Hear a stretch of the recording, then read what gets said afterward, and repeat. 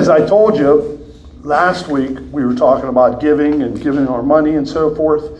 I told you this week's lesson is kind of like part 2 of that.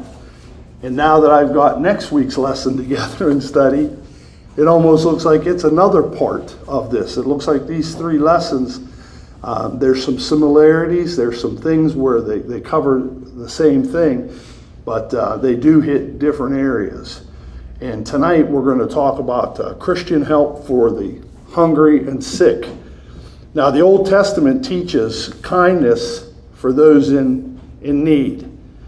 And then it kind of flows into the New Testament with the ministry of Christ, and it's supplying a perfect example to Christians today that we need to show compassion for a needy world and those that need help if they're sick or if they're hungry. Everybody here can perform miraculous gifts of healing, right?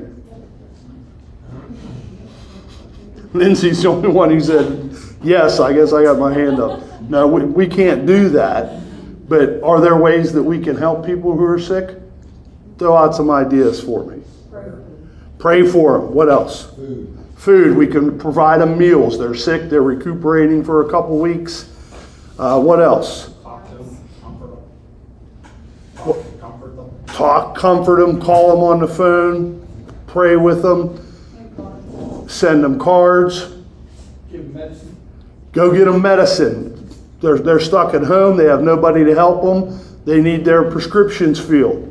You could go to get their prescriptions filled. What else could you do while you're there at the pharmacy? Get them some milk, eggs, bread, staples or whatever they may need. Food. It's not been happening too much this summer, but something outside their house could be getting cut their grass for them, take their garbage out for them, maybe get their mail for them. They may not be able to walk, So we may not be able to heal them, but as a church body and family, we can help. And there's a lot of different ways, if we think about it, where we can help an individual. And again, we'll talk about what we can do for the hungry.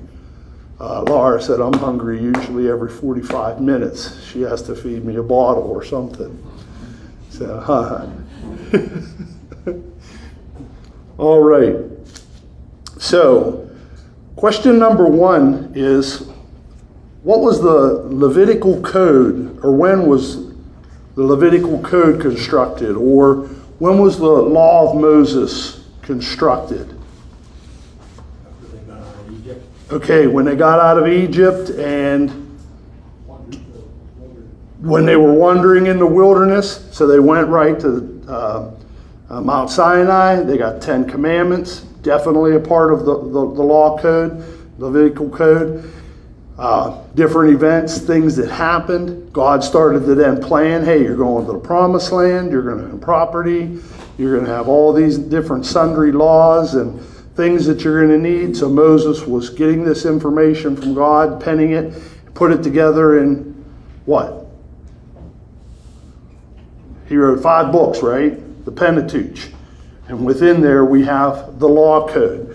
Now the date that the lesson writer gives, he said it was probably around 1400 BC. 1400 BC, 1400 years before Christ came on the scene.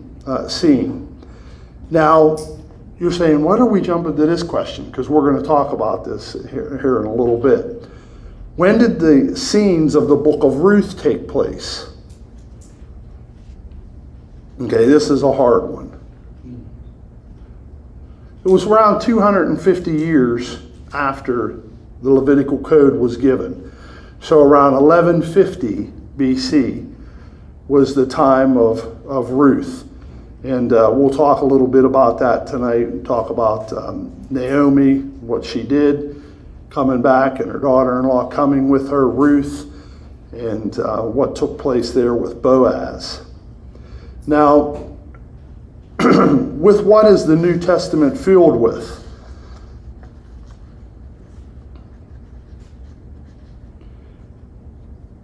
The New Testament's filled with examples that teach us that we must help the needy.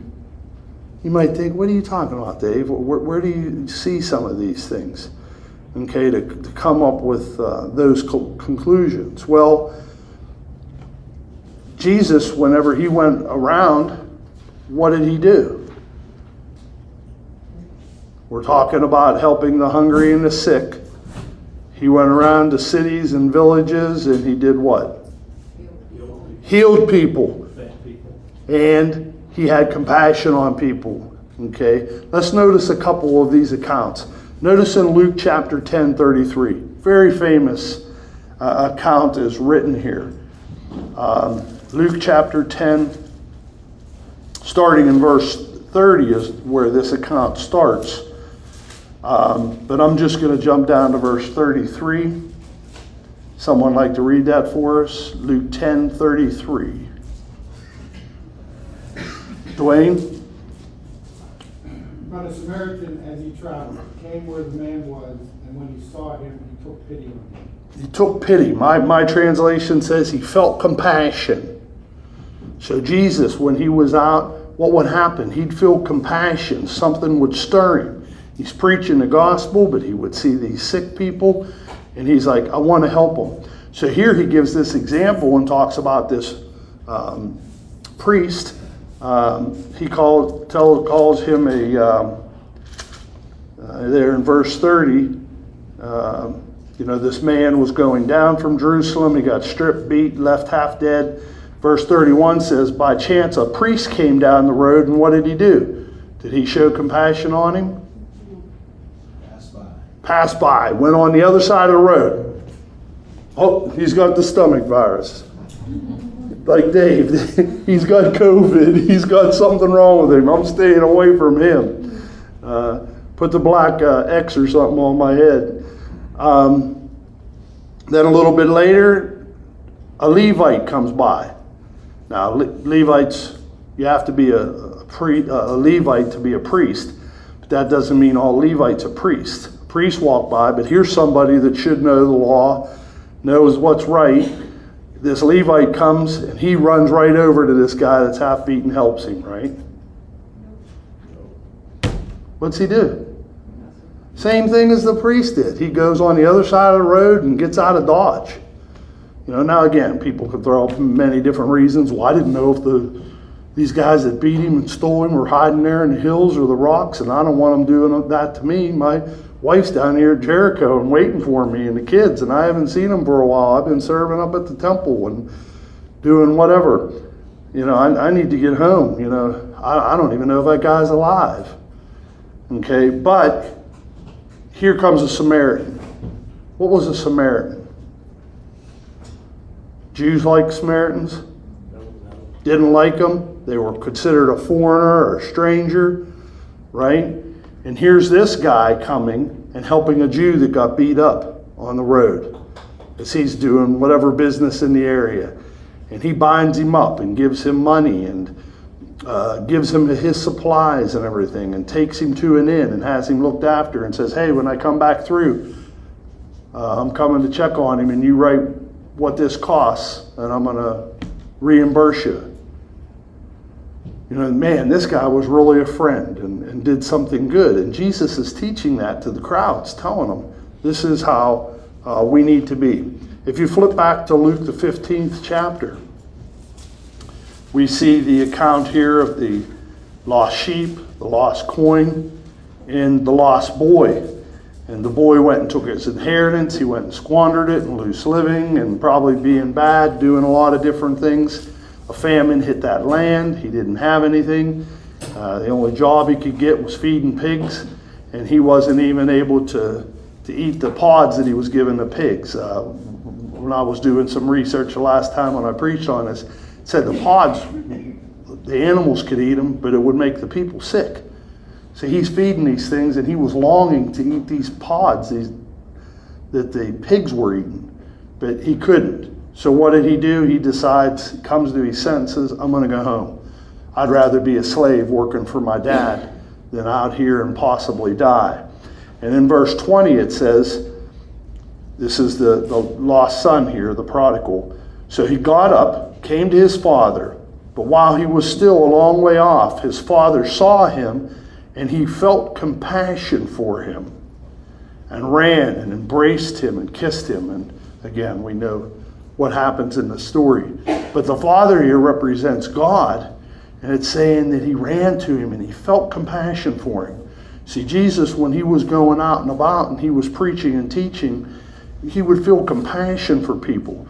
Notice in Matthew, the 9th chapter, verse 35 and 36. Matthew 9, 35 through 36. Anyone like to read those two verses? Okay, Eric? Jesus went through all the towns and villages, teaching in their synagogues, preaching the good news of the kingdom, and healing every disease and sickness.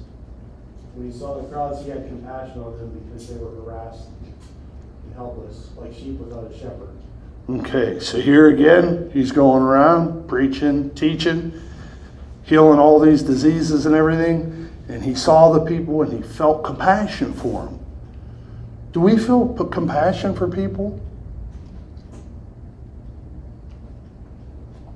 When we see somebody that can't pay their bills or doesn't have food or money, I always feel compassion for the people standing on the streets and everything. You know, but then I see the same individuals there.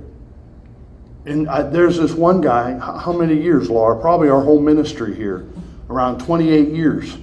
He used to stand by the Buick dealership down by where you got on the Parkway or where you'd get on the Turnpike. He stood there, and I guess they must have told him he wasn't allowed to panhandle there anymore, and then he stands down by Sam's Club now. And there's some other people, and other people were doing these things too. And that's a shame that there's people that are healthy, that could get jobs, that could work, that could do things. And that puts, you know, it makes us not want to help people. But as Christians, we should feel compassion, and somehow we ought to be able to weed out these people are sincere. These people need help. You know, I'm going to give them 20 bucks in my wallet or whatever to try to help them. I'm going to go buy them a meal. I'm going to do something for them. And Jesus had compassion. I don't see any of these accounts where he walked up to them and said, "Do you deserve this, Lindsay? You know, Eric, do you deserve this before I help you this way or heal you or feed you, or Laura?" Do we ever see Jesus do those things? He did them. He felt compassion for them. Mark 1, 32 through 34, another scripture.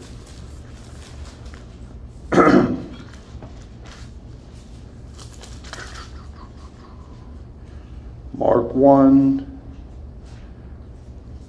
32 through 34. I'll read this one.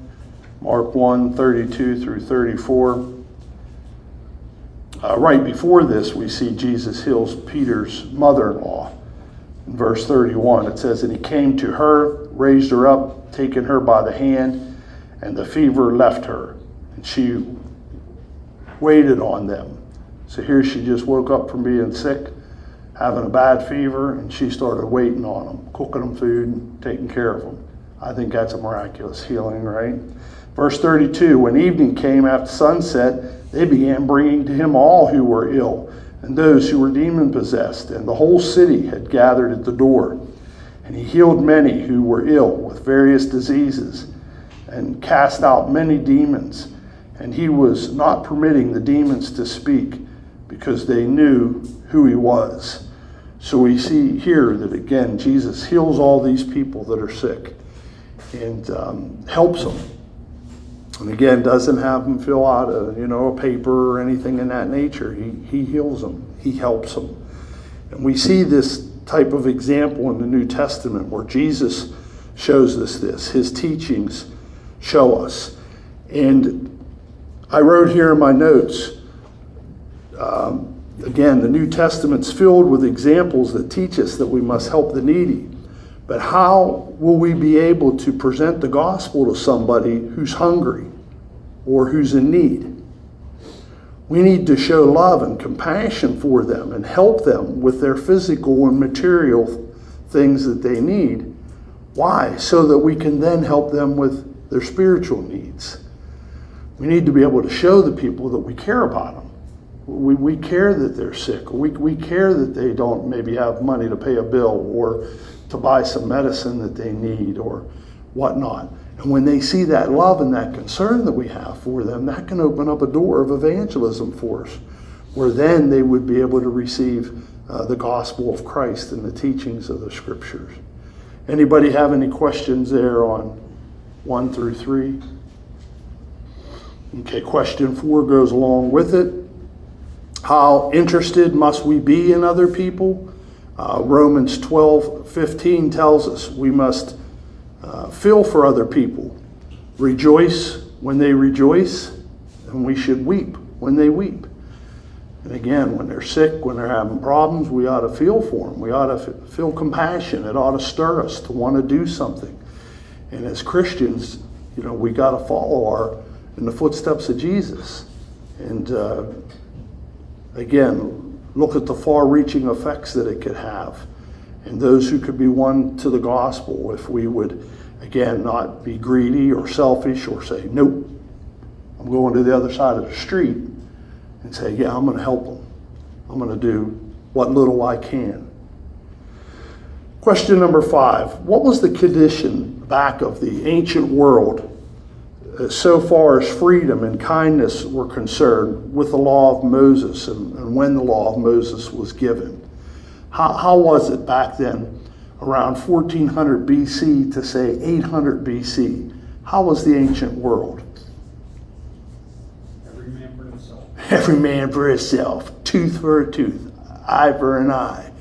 I got a bigger army, and if I whoop you, you're in trouble, because we're taking life and land, and we're going to loot, and we're going to torture, and we're going to mutilate those who don't want to be involved with paying us taxes or having us rule over them. There was a lot of bitterness, brutality, and slavery. All these things were taking place. And again, it was the stronger, the bigger, they ruled the day. But was that the way that it was with God? Is that what God wanted? You see, God taught his people to be gentle, kindness, tenderness. They were to be kind to all, especially to the widows and to the orphans and to the strangers. Let's notice a couple scriptures to help us here. Leviticus chapter 19. Leviticus 19, verse 9 and 10. These are concluded in different sections. They have what's called sundry laws, and there's a bunch of all these different laws. And there are different places throughout Leviticus, even the end of Exodus, some in Deuteronomy. And here are some laws, again, where God wanted them to be compassionate on the widows and the orphans and the strangers and the people that were in the land. Leviticus 19:9 says, "Now when you reap the harvest of your land, make sure you reap every little grain from your field." Is that what it says? It says, "You shall not reap the very corners of your field, nor shall you gather the gleanings of your harvest, nor shall you glean your vineyard, nor shall you gather the fallen fruit of your vineyard. You shall leave them for the poor, the needy, the stranger. I am the Lord your God." So, question number 6 is, why was the grain left in the corners of the field?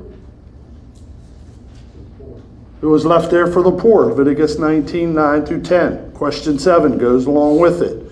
What was done with the fallen fruit? What would they do back then? They would go and fruit looks ripe, looks good, same thing with the grapes. What would they do? They'd go through and they'd pick all the nice, big, beautiful purple grapes and everything. What would you do with the green ones that were there? You left them. Well, you couldn't go back and re-pick them later when they became ripe. Those were for the poor and the widows. Here you went and the apples were in the tree and you shook the branches and you beat the branches and everything, and the fruit falls and you pick the fruit up and you take it. Some of it you come and you look and you're like, wow, there's still some fruit up there. And oh, look, fruit's falling on the ground.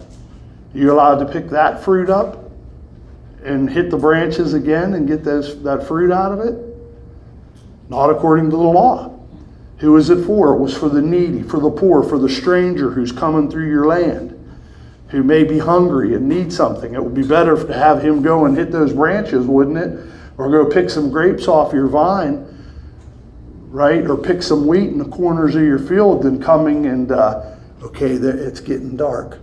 I see them over there. They're getting ready to go in the house. Okay, you guys all got your swords, you got your arrows, you got the fire to light those arrows. We're going to attack that homestead and we're taking their food and we're taking what we need. We're starving to death. You see how people would have been back then? They need food. They couldn't go to the 7-Eleven. They couldn't go to the grocery store. They were going to go take what they needed if they had to, if they were dying. So again, instead of doing that, people that didn't have somebody to help them, or they didn't have a dad, he got lost in war, he died. You know, the widow, the orphan, the strangers coming through the land, marching through, going to Babylon, going down to Egypt, whatever. There was something for them, and God was looking after these individuals. And we need to realize that here with both of these are commands of God. It's not, if you'd like to leave the corners of your grain, you do it. If you'd like to not go and beat the trees or go pick the vines again, do it. No, he said you do it. Whatever happens after this, that's the way it is. You don't mess with it. Okay? And what would that do too? That would show the neighbors that Dave's not greedy. There's some here for you. If there's poor people or needy people, it would help me to not be all self-centered. I got to get everything I can. And I want to fill all my barns and silos, and you know what I mean? No. There's other people that may need some help. Notice, if you would, in Deuteronomy, the 10th chapter, verses 18 through 19. Deuteronomy 10,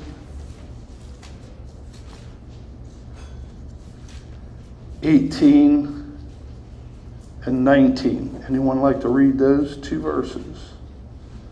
Deuteronomy 10, 18, and 19. Okay, Bill. He defends the cause of the fatherless and the widow, and loves the foreigner residing among you, giving them food and clothing. And you are to love those who are foreigners, for you yourselves were foreigners in Egypt. What? Here's the law of Moses telling us to love? Love strangers and foreigners? Isn't that strange? A lot of people pass these scriptures by. But God loves man, doesn't he? And God wants man to love other men and people that need help. And it says here to execute judgment for the orphans and the widows. Who's going to take care of them? Who's going to look after them? Show love for that alien, for that stranger, that foreigner that's in the land. Do what? Give them food. Not only food, but what else? Clothing. I only have 2 pairs of clothes. Well, give the other one to them. God will provide. Trust God. Verse 19, show your love for these aliens. And that why? Because they were aliens and foreigners in Egypt, and they were mistreated. The taskmasters were hard on them, and they beat them. And they made them work hard, made them work from sun up to sundown.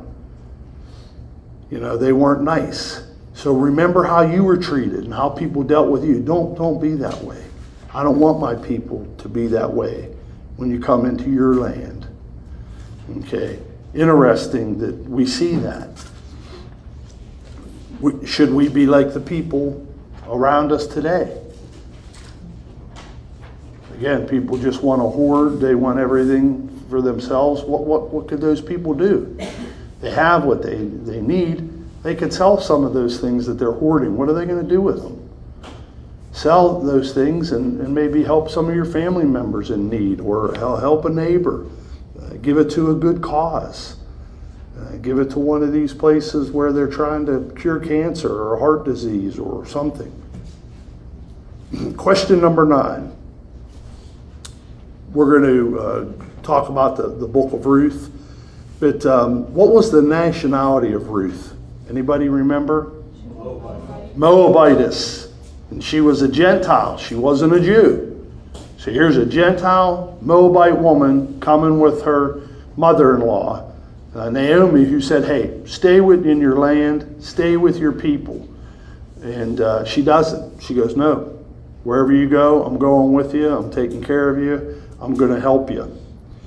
Now, in the overall story, if you remember at question 10, what blessing did she obtain by going and gleaning in the fields at the harvest time?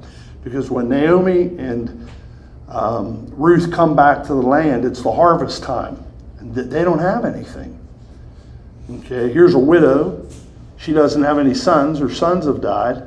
Here, her daughter-in-law is a widow. He has nobody. All they have is each other. Okay, here's a destitute case. These people needed help. And so she comes back to her homeland, comes back to Bethlehem there, where she had some relatives, and they were coming to try to get some help.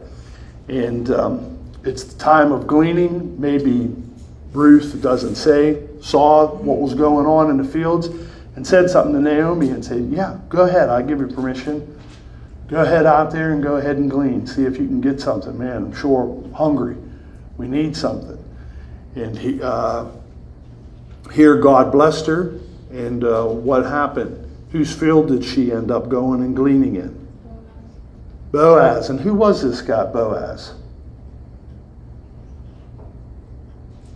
Boaz was a near relative of Naomi. Elimelech, somehow he was a brother or a cousin or something, but there was another relative that was closer than Boaz to Elimelech. Okay, but what happens? He's like, talks to his servants and the people that are in charge of the people that are gleaning his fields and everything. He's like, who is this woman? And the story gets out, and everybody's like, hey, she came, left her family, her land, her religion. It's come here and it's taken care of Naomi. Naomi's my relative through Elimelech. And hey, take care of her. Drop some gleanings for her. Help her. If she needs a drink when it's hot out, let her go and drink at the pots. And that day at lunch, he wants to know more about her. So he calls her over. He gives her some hot grain to eat, gives her water, tells her, don't go to anybody else's fields or anything. We're going to take care of you. We're going to make sure you have food. So I guess she beat out the grain that she picked up that day, and she had an ephah. I didn't look up exactly how much that was, but she took that home. Naomi was thrilled. She's like, wow, we can make some bread. She wanted to know where she was at. She said, this is good. Stay there. Stay with this guy. He's wealthy. He'll take care of you. So I guess through this period of how many days or weeks it took place, she started a conversation with Boaz, talked with him. Boaz blessed her, gave her stuff. And she evidently liked Boaz, and Boaz evidently liked her. And through this, if you read the account, chapter 1's more or less all they left. They died, and they come back. Chapter 2 tells the story of her going and gleaning.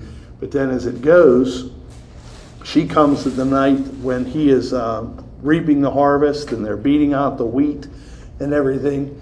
And Naomi did a little bit of like matchmaking. Maybe she was Cupid back then. And she tells her, get a bath, put your best clothes on. You go down there, try to help out, hang out, and then you watch where he goes and lays, and you go and uncover his feet and lay there and see what happens. So he drank a little bit and was happy. He wakes up in the middle of the night, maybe even kicked her by accident, He's like, sat up, it says there in the narrative, and he's like, who are you? What are you doing? And she explains to him, and I guess he took his garment, laid it upon her, told her to stay till morning. Then he has her take her garment in the morning, right when it's at dusk, before anybody would know who she was. Said, don't tell anybody you were here. I'm going to take care of this matter today. And we're going to get you a near relative here to redeem you, to redeem Naomi's property and her land, and to be able to provide an heir to take over this property. And he loads her up with a bunch of grain, takes her home, and Naomi said, don't worry, this matter will be done by the end of the day. He goes into the gate. The nearest relative comes, he pulls him aside. He goes and gets 10 men in the gate there and said, hey, would you witness this? Talks to him. The guy says, hey, I'll redeem Elimelech's property and whatnot. And then he says, well, there's a girl involved. You need to be able to provide an heir. And he said, oh, no, I can't do that, because that may mess my inheritance up for my children, and so on and so forth. So if you want to go ahead and do this, the right is yours. And what they would do is they would take their old dirty, nasty sandal off.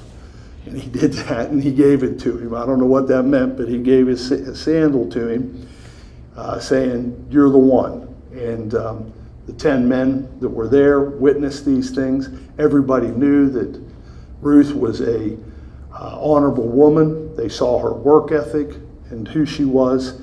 So he went, and through this, what does he do then for Ruth and her labors? He marries her. She conceives, and she has a son, and his name is, 4th chapter there, Laura? Obed. And Obed gives birth and has a son, and his name is, anybody? Jesse. And Jesse has a son, and his name is David. He has other sons. But that narrative is neat. The story showing compassion, love, how they would use the near relative and everything in this account. And also where David came from, through a Gentile, Moabite woman.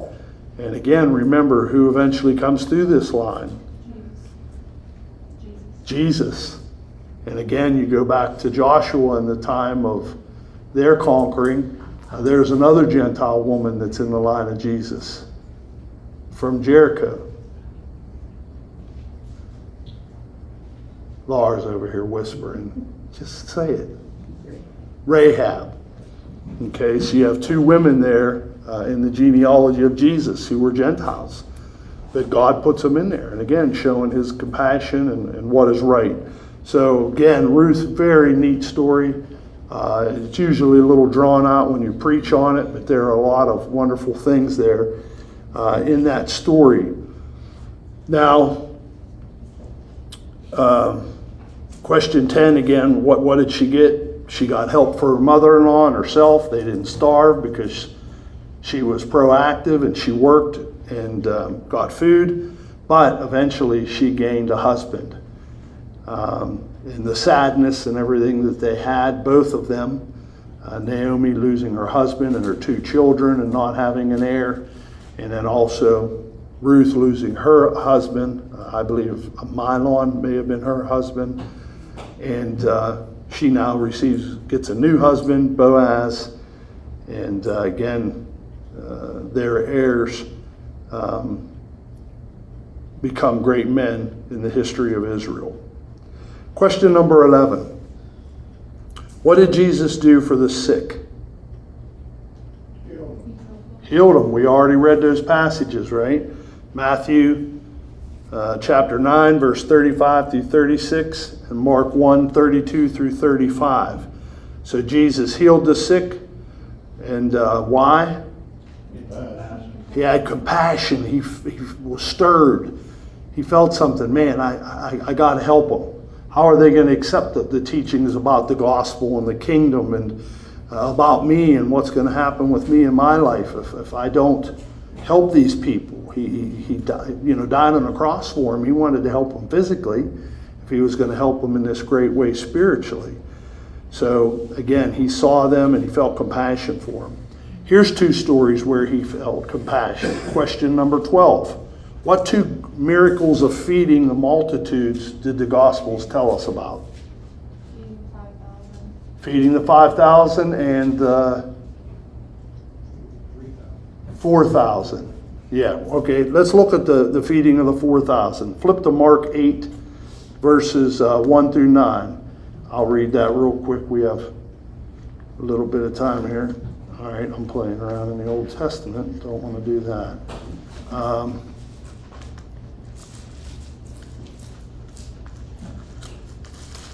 Mark chapter 8. Now again, Jesus is teaching and preaching, and these people have been following him for days. Again, there's not a 7-Eleven or a grocery store handy. They're out in the middle of the wilderness. So it says here in Mark 8, starting in verse 1, in those days when there was again a large crowd, they had nothing to eat, Jesus called his disciples and said to them, I feel compassion for the people, because they have remained with me now 3 days and have nothing to eat. If I send them away hungry to their homes, they will faint on the way. Some of them have come from a great distance. And his disciples answered him, where will anyone be able to find enough bread here in this desolate place to satisfy these people? And he was asking them, how many loaves do we have? And I guess they must have went and asked people. It says they had 7. Verse 6. And he directed the people to sit down on the ground.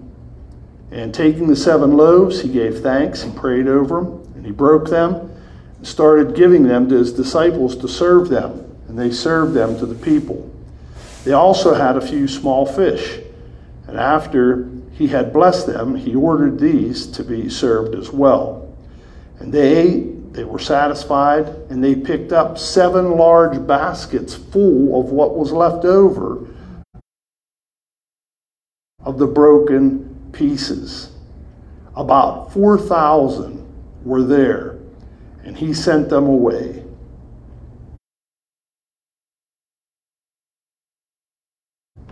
So we see here Jesus felt compassion for them. They were hearing his preaching, his teaching. Didn't want to send them away, and some of them faint or not be able to make it, have the strength or energies that they need.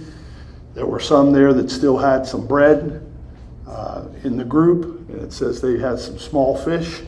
I can go into the food cupboard there, open up a can of sardines. You see them little small fish in there? That's what they had. A couple of those small little fish somebody had as a little snack. And it says that with those 7 loaves and those 2 small fish, he fed how many? 4,000 people. 4,000 people. And then they picked up 7 baskets of pieces. They didn't want to leave any, so they kept it and they ate those themselves, probably the disciples and the people that were with them. Now, some will say, well, wait a second, the feeding of the 5,000 is like the same thing. Yeah?